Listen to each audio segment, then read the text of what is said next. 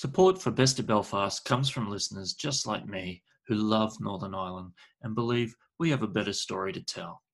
A massive thanks to all of you listening who have already joined the Producers Club, especially our Titanic producers, Barclays Eagle Labs, Ulster University, Young Enterprise Northern Ireland, Gavin Wall, Peter Dixon, and of course, the Orma Baths team. Today's episode wouldn't exist without you. To find out more about how you can support independent ad-free media, get invitations to live podcasts, and submit questions to our guests, please visit bestofbelfast.org. Thanks so much, and really hope you enjoy today's show. Hi, I'm Sam Halliday, and you're listening to Best of Belfast. Perfect. So like 1960s of us. Yeah, well, hopefully that'll work for you. Yeah, no, it should be grand. And if not, I'm also recording the built-in, so we've got plenty of fire insurance here, so it should be grand. Lovely. Cool, man. Well, thanks so much for doing this. Really appreciate it. Oh yeah, no, it's a pleasure. And yeah, I like to keep these just very kind of relaxed, conversational. And I always say to people, it's not the Nolan show. We're just trying to make you look good, so don't worry. Cool. So the kind of place that we start off these interviews, just to get a bit of context and see where the rabbit hole takes us, is just, do you have a first memory? And if you do, we'd absolutely love to hear it. Wow, just in life? Yeah, just in life. Oh my goodness. I don't know. I find it hard to remember if they're actual memories or if they're just memories of me watching myself on like a home video. It's not the truth. Okay. I remember going to Disney World when I was about 4 and I got to meet the turtles, and that was just the highlight of my life. I peaked far too soon. What Disneyland and what turtles? Like, are we talking Finding Nemo turtles? That would have been too late, wouldn't it? This is the Teenage Mutant Ninja Hero Turtles? Bro, I didn't know turtles came under the Walt umbrella. Oh, I don't know either. Actually, that's a fair point. I don't know. We were in Orlando and it was raining, and I think everyone was pretty upset with the rain. And then the turtles made an appearance, so maybe Walt had to bring in the reinforcements. Maybe they just for the bad weather. Jumped out of the sewer, man. You know what they're like. Yeah. Were you a fan of the show growing up? Oh yeah, that's my life. Unbelievable. So yeah, I wanted to be a turtle when I grew up. Not to be like super BuzzFeedy, but like, which turtle are you? Yeah, weirdly, I always remember thinking Donatello was really cool, but now as an adult, I think he's the worst. So I don't know. Maybe I just liked his little stick thing. I always wonder like which turtles were in there for which demographic. Like, you know, was one turtle in for the parents? Was one turtle in for like the boy inside all of us that loves farts and all that sort of stuff? Yeah. Unbelievable. So yeah, I mean, if you've just jumped in, thanks so much for being here. We're sitting down today with the one and only Sam Halliday from Two Door Cinema Club. Really excited to kind of find out more about Sam.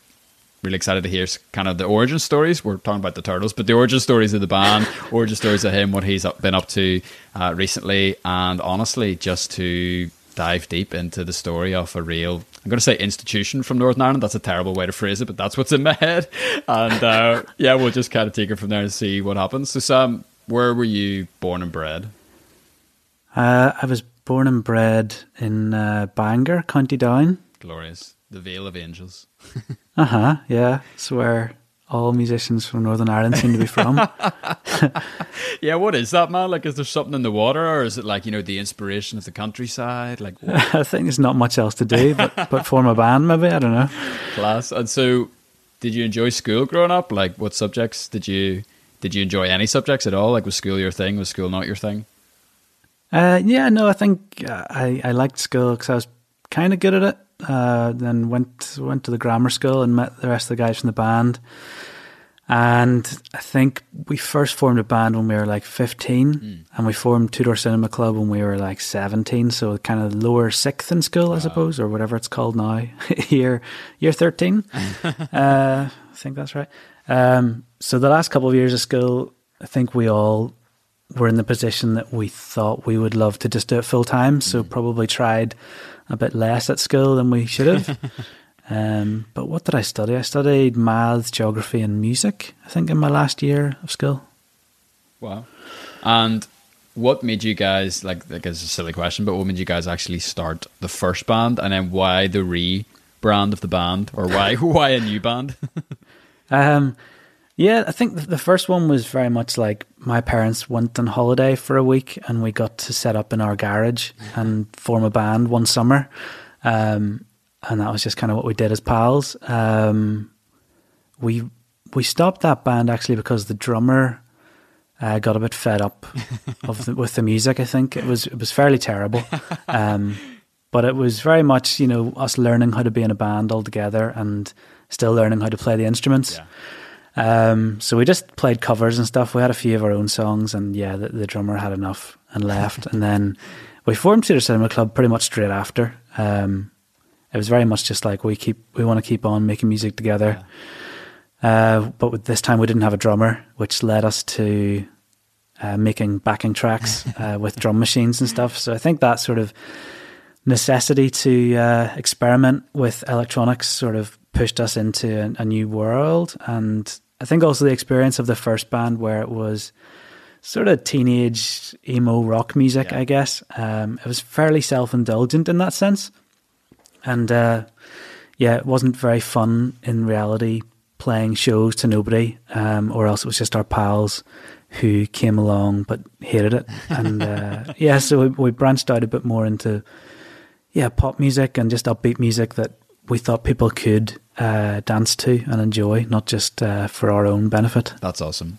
I have a whole kind of bunch of listener questions that people have sent in. I usually do them towards the end, but there's one it's too relevant to kind of to save it, and it's Jared. He writes in and he asks if you could replace the back in the day synthetic drummer with a Premier League footballer, who would you put on drums? Oh wow, that's niche. That's as niche as the Turtles, bro. Yeah, pretty strange. I'd probably go with probably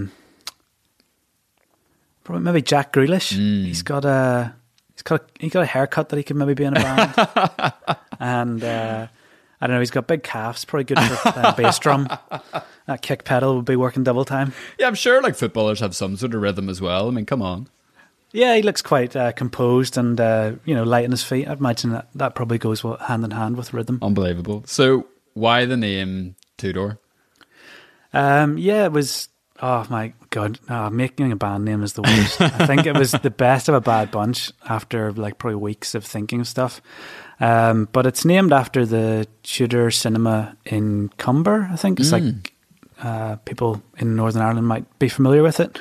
But very much, it's a guy's house, I think. Oh, wow. It's like he has a garage converted into like this really awesome, like 1950s style cinema with like, the red carpet on the walls and the lovely old chairs. And it's just a fun place that we went to one time. And I suggested the band name Tudor Cinema Club. And the guys were like, that's cool, yeah, but why Tudor Cinema Club? And I was like, after that cinema in Cumber that we were at the other week. And they were like, it's the Tudor Cinema.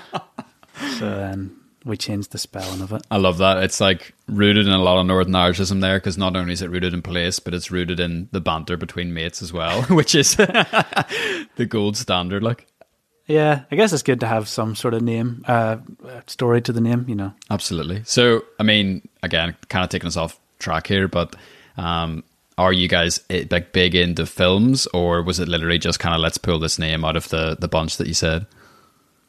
I don't think we were more into films than other people our age. No, I think probably since being in a band and having a lot of time in the back of a van / tour bus, we've probably gotten more into films and TV and the like, yeah. Any favourites, man?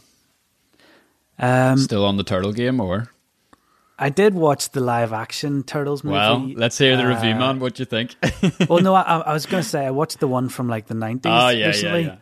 Which is still incredible. Yeah, it's deadly. Those guys in those suits are phenomenal. No, I did watch the more recent one, and it was terrible. Yeah, so no. My favorite movie, like the one I sort of go to in times like this, is always Life is Beautiful. I love that it's such a heartwarming movie, but yet so terribly sad all at the same time. Yeah. It's good for a little cry. Yeah, heartwarming but terribly sad. I love that. Yeah. Class, man. So what were some of your kind of early steps as a band? Like, you guys are in lower sixth, you're starting the band, you're moving more into the kind of electronic sort of vibe. When did you start to pick up traction? Traction. Locally, the traction started,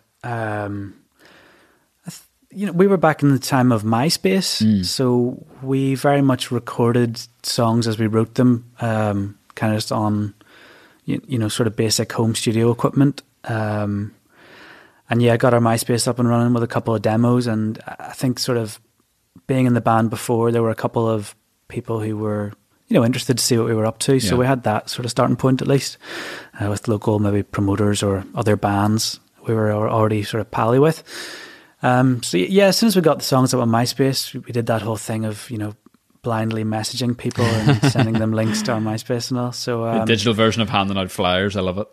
Yeah, very much so. Very, very, very spammy back in the day. And yeah, we got our first few gigs in Belfast and stuff, and sort of just kept plugging away from there. And probably a year later, we released our first EP and did a launch night in the Spring and Airbreak, or Limelight 2, I think it is now, or Limelight 1. I'm never sure. And yeah, the money from that, we went and bought a van, which was like an old dog grooming van with the 3 seats in the front and a big paw print on the side. And then, yeah, we finished school, and that September we went on a tour of the UK supporting a band that were like a one-hit wonder called Igloo and Hartley. Wow. I mean, I don't even think people know who they are, but they had a big song on Radio 1 when we were doing the tour, and it kind of all blew up for them there on that tour. So yeah, we sort of reaped the rewards of that, and yeah, very much playing our first shows outside of Northern Ireland, and after the gig being out at the door as the crowd emptied, trying to flog our merch to buy petrol money. Unbelievable. So what were some of those early tour days like? I mean, obviously it's very, very different to the kind of tours that you would put on now, but like, did you enjoy the experience? Like, was it like you fell in love with kind of the tour life right away? Do you even like the tour life? I know a lot of people have kind of different opinions on it. Yeah, I mean, early days, obviously you're so excited about it, and you work a job at home to pay for the couple of weeks that you're going away, and we would stock up in Asda on like sandwiches and tortilla chips and just like basic cheap food to get us going for a couple of weeks. And yeah, we would probably drive 4 hours a day, sleep in a, what are they called? I've forgotten now. Travel lodges. Yes. We used to book £19 travel lodge rooms as soon as they were released. Nice. And it was always the one on the wrong side of the motorway though. It's always that. Yeah. Yeah, and just get to the venue in time for sound check, do that, set up the merch stall, grab some dinner in the venue, and yeah, play the show and keep driving. Unreal. So what were some of your part-time jobs to fuel the gigging life in those days? I used to work in a summer school, which was like the good job. It was for like kids with cerebral palsy, and that was really good fun. But then the more boring ones were like handing out flyers in Lurgan to tell people their water was being turned off, or doing call centre shifts for like, they called them pillar events, like a big boxing match, and you'd have to go in and answer the phone calls of people wondering why the channel had switched off just before the fight. So yeah, and there was another one of proof checking CDs. Oh, bro. For like French oral exams. Yes. Oh my goodness. Proof check all the CDs. So that was particularly dull. Mental. And did you study beyond kind of your A levels? No. Just in life. Why is your favorite book The Power of the Dog? Oh yes, I really. Whenever you asked it, I was like, "Oh no." Oh no, he's going to bring it up. Yeah, I'm not a massive reader, and I tried to resist the urge to go for an Ernest Hemingway or something like that. I just went for something that I read a couple of years ago on holiday, and thought was class.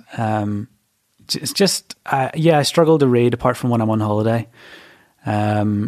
So it was a good page turner, and it's part of a trilogy, a bit of an epic about drugs and warlords and the like. So it was pretty good. Unbelievable. Modern day Godfather. Oh, that's a good sell. It's a good strapline for it. I think, there's probably someone already else done that, but yeah. That's class. So when did you start to transition out of the part-time and think about taking music full-time? I don't really know, to be honest. It just sort of, we were lucky in that we always kind of had momentum on our side. Like we did that first tour, and then we sort of talked with a record label in France about releasing a single, and that went well, and we did, a European tour based off that, doing their club nights. Wow. And then we were ready to record an album. Nobody was really ready to release it, but the French label agreed to do it for us, and we released it. And the shows were just going really well for us. Like we've always sort of judged our sort of success, I suppose, based on crowds and the live show. In the early days, we were never really played on mainstream radio. So the first year probably of us releasing our album was very much just us sort of touring it and, playing those club nights and supporting bands and getting our name out that way. No real press seemed to be too bothered about us. And then all of a sudden, Radio 1 played one of our songs. Wow. And that's whenever sort of the NME started to write about us. But it was kind of like a good year after we released the album, like to the point where we thought, should we just go and record another one? This isn't really working in terms of the press coverage and all. So, it just meant that we had to start the whole campaign over again with this fresh momentum, which is why there's probably 2 or 3 years between the first and second albums. Yeah. And what have kind of like subsequent albums been like? Do you find that, you put an album out and there is kind of that delay of you having to put a lot of groundwork before it gets traction, or have you had different experiences with your different albums? No, for sure. It's definitely changed over the years. I think we've sort of been, I don't know if it's lucky or it's just been interesting that the music industry has changed so much the whole time that we've been a band. Like our first release was back whenever people, we were worried about people leaking it on, what would you call LimeWire? it? LimeWire, yeah. Which now seems so old, and, it's obviously not a worry, which is great. And you still had people downloading on iTunes, and you still had people buying CDs. So we've sort of gone through that whole change, whereas now it's very much just all streaming on Spotify. Yeah. And for some reason now cassettes are a thing. So it's been weird. We've seen it all come full circle. Yeah, absolutely. And, very much so. Whenever we did our first few albums, it was based around like 6 months of upfront, teasing and touring and promoting. And now it seems a lot more streamlined. Yeah. Less delay from recording to release, I suppose. That's cool. This is a completely random question. I was thinking about this the other day, and it's funny you brought up LimeWire. And I say this is a complete outsider of the music industry, but I kind of had this thought. I was like, how different really is streaming on Spotify to like downloading something on LimeWire? And what I mean is, like, it's not like the artists are getting a massive paycheck from all these Spotify streams. Do you know what I mean? Like both of them almost acted as like exposure vehicles. And I say that as a complete ignorant person whenever it comes to how the music industry works. Yeah. I think it's getting a lot better for streaming. Like, I think a lot of times when people complain about not getting money from Spotify, it's because of the way their record deal is structured. I think a lot of people, like maybe older bands who, signed record deals before streaming was really a platform that you had to worry about. Yeah. Like maybe you're talking like back in the day when it was, I don't know, like a very small percentage anyway. Maybe just like your mobile phone, you could stream stuff on or something. I don't really know, like a ringtone maybe fell under that digital streaming platform or something. Whereas now it's like bigger than anything. And I guess the sort of deals you negotiate with the record label depend very much on what cut you get of those streams. Gotcha. But there is money out there for streaming for sure. Cool. And yeah, it's good. for it's good to know, I think, for people. Awesome. Especially times like this, the streams will come in handy, I suppose. Yeah, for sure. Absolutely. So why the French connection? Because when I was kind of like, having a wee poke around on the internet, I was like, this, from my perspective, seems like a kind of a random thing to do, to go with the French record label. How did that come about? Yeah, I guess it is pretty weird. I think probably being from Bangor, even like signing with a record label in London seemed mad. Yeah. So it didn't seem totally bizarre at the time. But yeah, just nobody else was really interested. And the label Kitsune were very much into doing single releases. They're a sort of smaller record label. They had a really popular compilation album that they brought out maybe twice a year. And it was kind of the equivalent of maybe like a Spotify New Music Friday playlist or something for all of the younger listeners out there. They don't know what a compilation CD is. But yeah, it was very much like a great way, I guess, to jump on board a whole fan base that already existed for that sort of music. So yeah, we did a single with them and it went really well. They're really cool guys, and the rest is history, I suppose. Unbelievable. So how did you kind of deal with would you say I like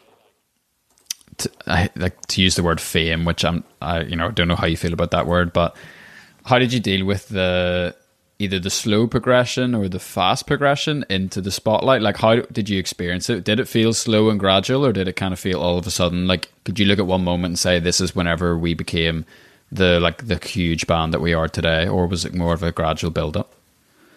I think luckily it was a gradual build up. We were super comfortable playing live shows before there was anybody there to see us, like play a show. Like, I would totally stress out and panic and don't know how younger artists do it who just release a song and have to go and play arenas straight away. Like the first time we played Glastonbury, we played like 5 shows in a weekend in just like tents and stuff that don't even make the poster. Do you know? Yeah. And then the next year we played the other stage at like 11 a.m. and there was some people there. So I think like we've just always done the sort of progression and been eased into things, luckily. That's awesome. I have a question here from Emma. Cool. Hi Sam, Emma here. Just wondering if there's any gigs for you that have been stand out as one of your favourite or most memorable, and why? Oh, I didn't expect to hear Emma's voice. Hey, there you go. Yeah, wow. So high tech. We're high tech here in the garden shed. Don't worry about it, bro. I think the first time I got to see the Strokes play was probably like one of the most memorable ones. We were doing a festival in Australia, and it was just around the time they sort of came back in probably like 2012. I think they'd had a good few years off. And I think it was just like, probably we were in Australia for maybe one of the first times and at this cool festival, and a band that was, very important for us as teenagers, playing all the hits. Just all the sort of stars aligned, I guess, for that one. So cool. But there's quite a few, I think, that are standout. But that was probably one. Sort of like a loose follow-up to that. Claire from Hong Kong, she writes in, she asks, what venue holds the most standout memory for you personally that you guys have played in? Oh boy.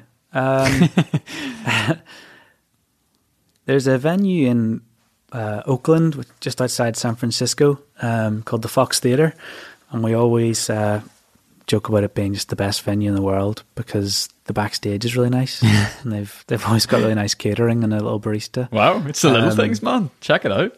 Yeah, it's really nice. Nice showers, like 10 out of 10 showers. But yeah, it's also just a really lovely old theatre that had a multi-million-dollar renovation. But one of a memory there is one time we played it, and the drummer from Metallica came. Bro. But he came because his son was a fan, which happens to us a lot. It's never like the the famous person. It's always like their girlfriend, Elton John's second cousin. Yeah, exactly. But yeah, that was fun. He came in like 10 minutes before showtime. And you're like, you're in a band, like know this is a terrible time to do this, but I love that you've just done it. And all of our crew and all were obviously like mad for meeting him and stuff as well. So I think we probably had to push backstage time that night.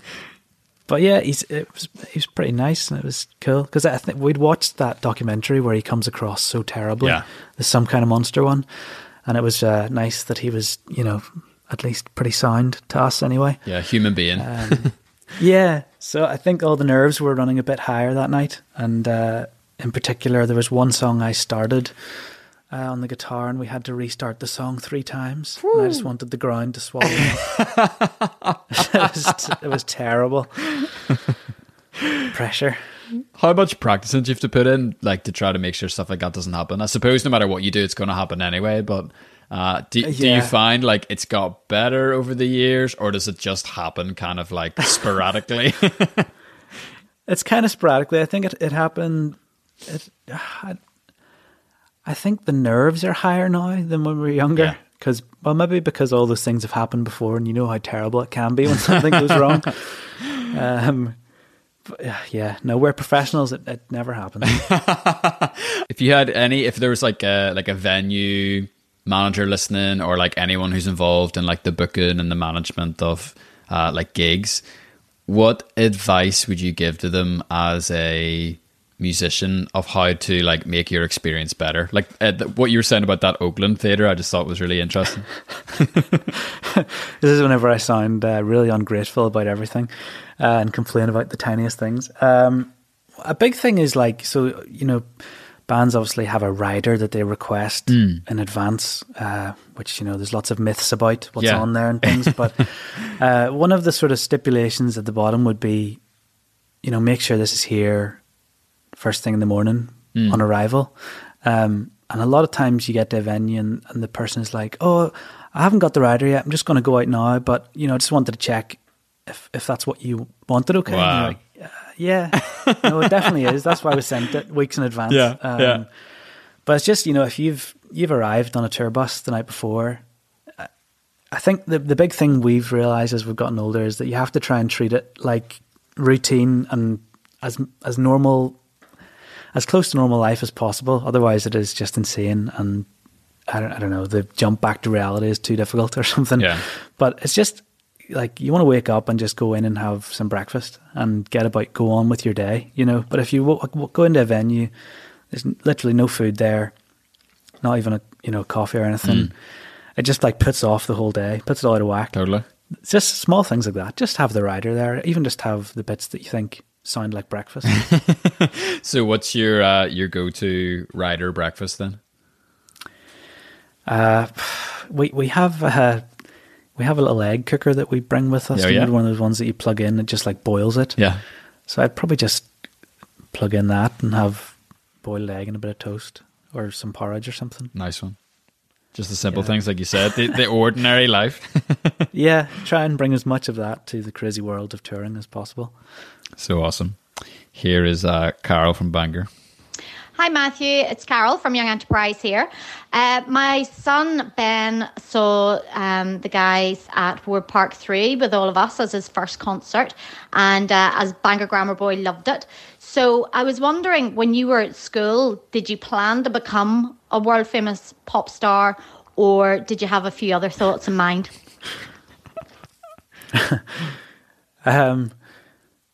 There probably should have been more planning went into it, really. I think we went into the whole thing so like naively, and luckily our family sort of supported that enough to make it happen.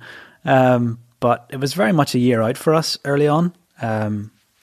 We didn't really know if it was going to work.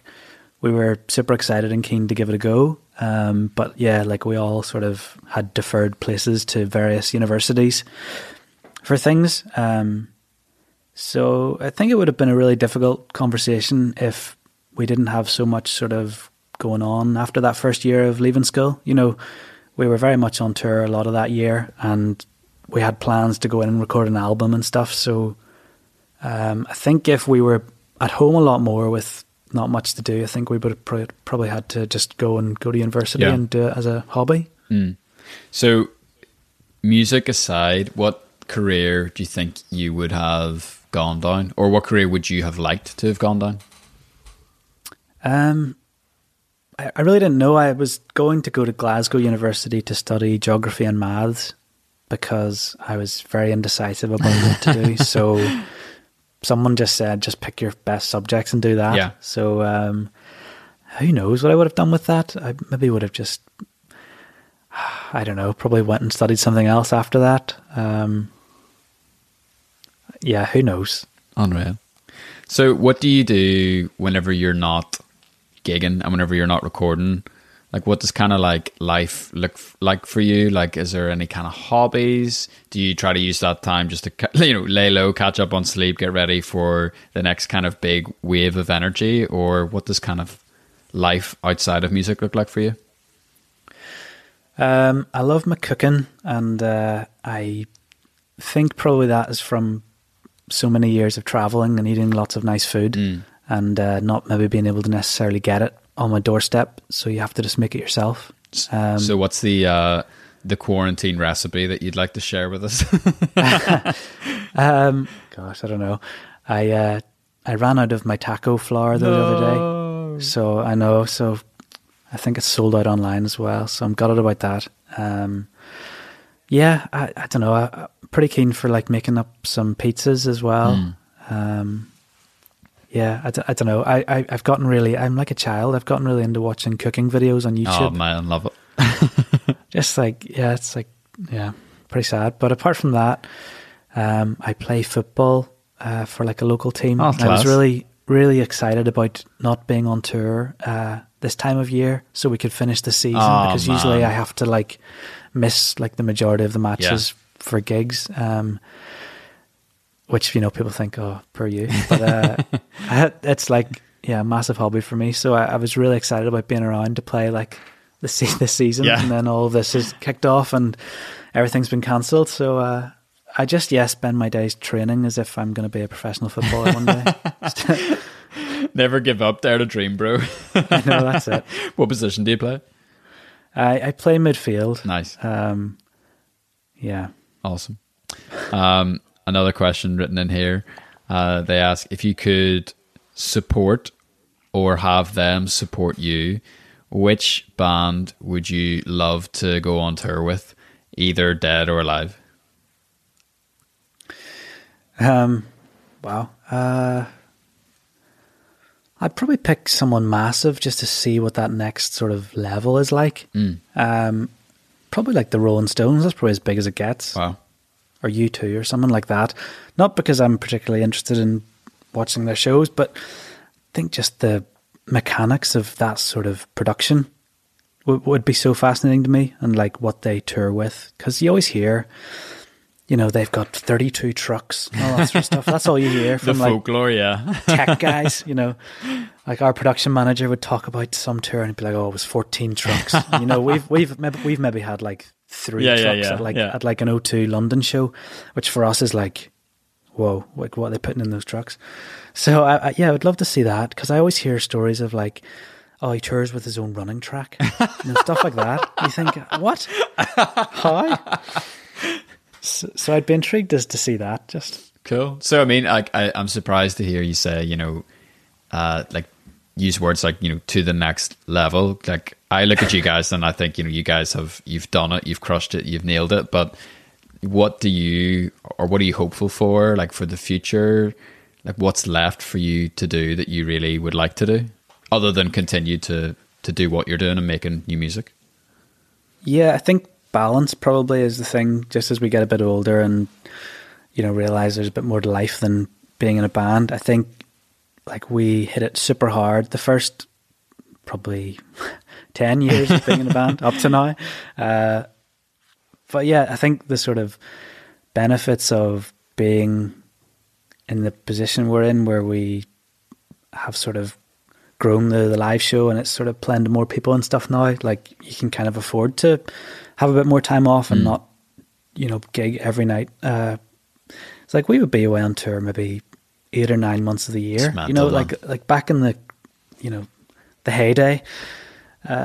So yeah, I think just trying to balance it more would be the ideal. It's cool.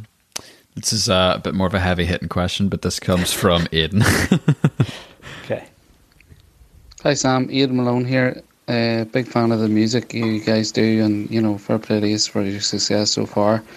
Just a question in the wake of COVID-19, and obviously a lot of live gigs have been cancelled around the world.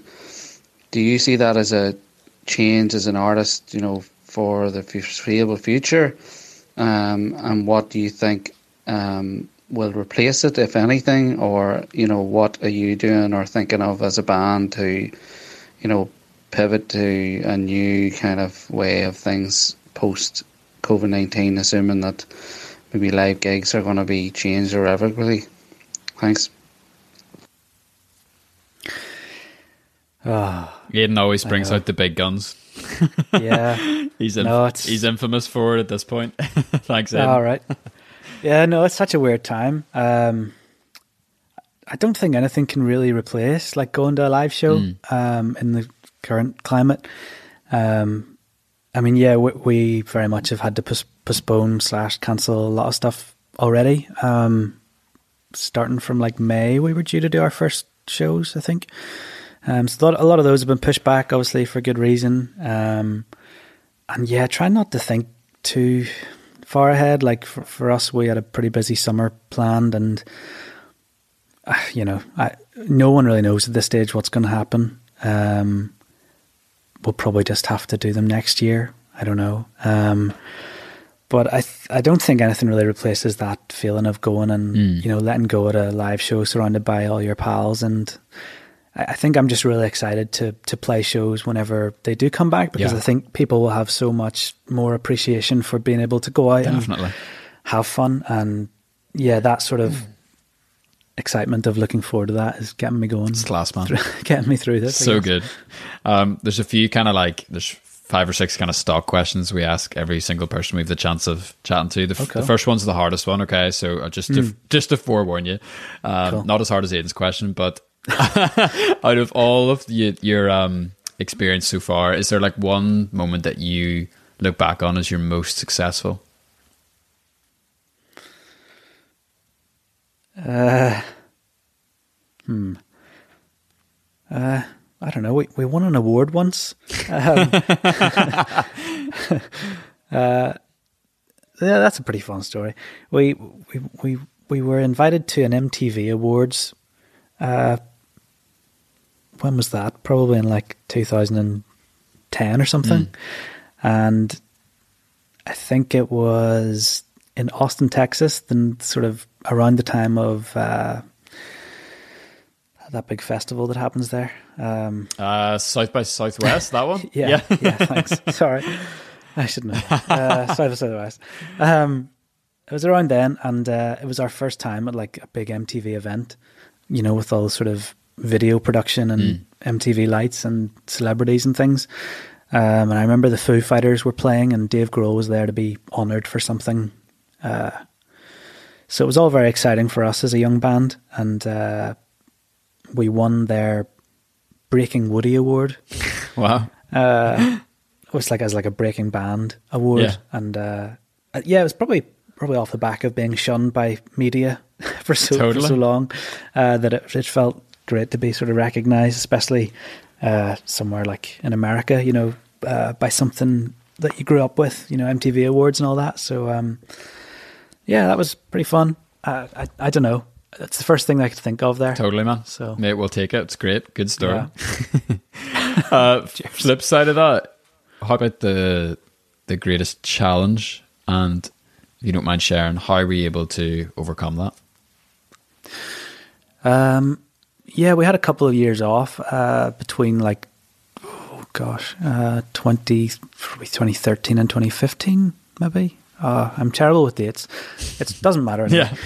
We had a couple of years off just after the intense touring of the first 2 albums and not having a life outside of being a guy in a band. A couple of the guys in the band suffered from depression and struggled with, coping just with not being on tour and not, being in a band every day. And we probably thought that was it at that point.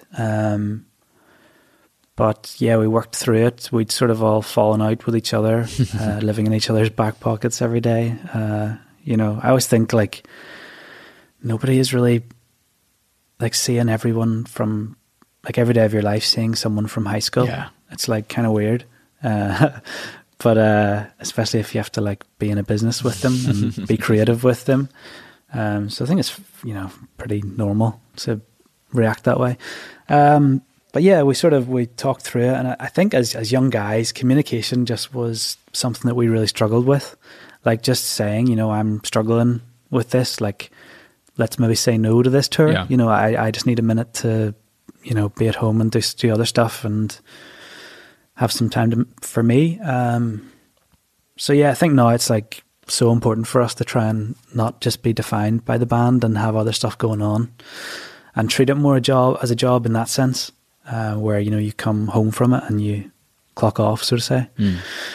Where am I? Yes. So yeah, we talked through it, and I think what we realized is just we're all different people. We all have different wants for this, and that's fine. And nobody wants for anyone else in this to be unhappy. And I think just hearing that and understanding that's where at the end of the day, that's where we all were, I think was important. And yeah, we sort of were able to get back on track, I guess, with the band, which is good. It's awesome. Yeah. Series of kind of much lighter quick-fire questions here. Okay. Where's your favourite place in Northern Ireland to get a takeaway?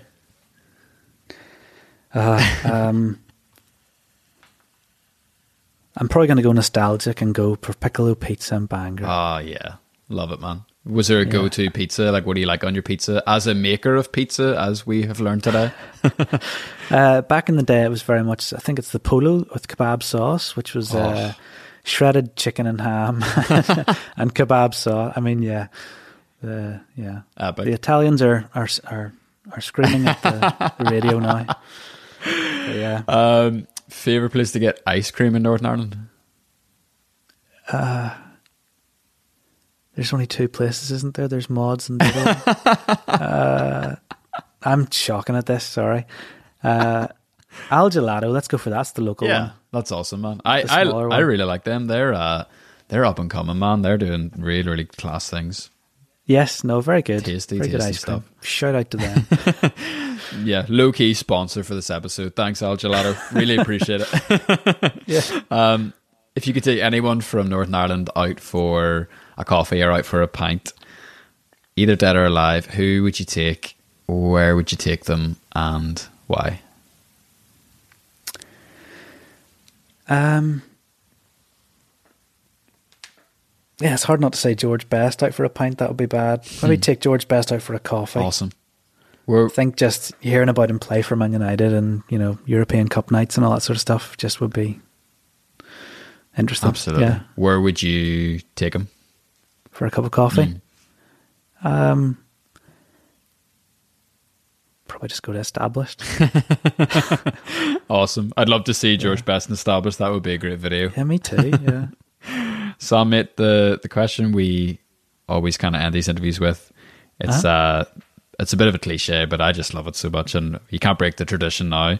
If you could go back in a time machine and, have a couple of minutes of time with the 18-year-old version of yourself, what sort of advice or what sort of things would you say to him? I would say probably, don't be as scared. You have a right to be here as much as anybody else. And, just be nice. People are nice. Yeah. I think for a long time, I think maybe because we started out quite young, being at festivals and things with older bands and things, they were very much just like, we were quite timid. And I don't know. I think just you realize as you get older, like people are nice and open to chat and, put the ball in their court, go and say hello first and,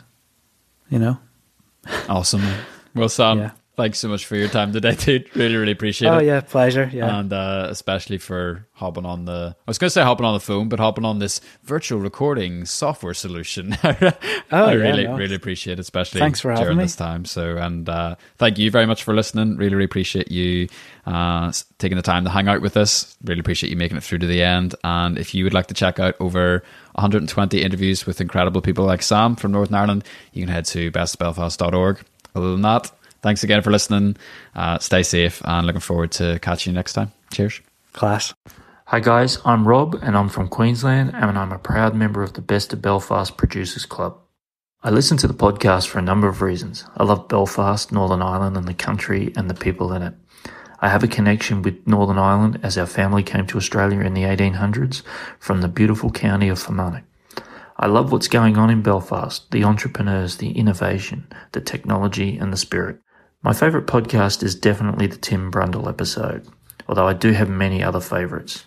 I support the podcast financially because I believe that quality work deserves fair financial support.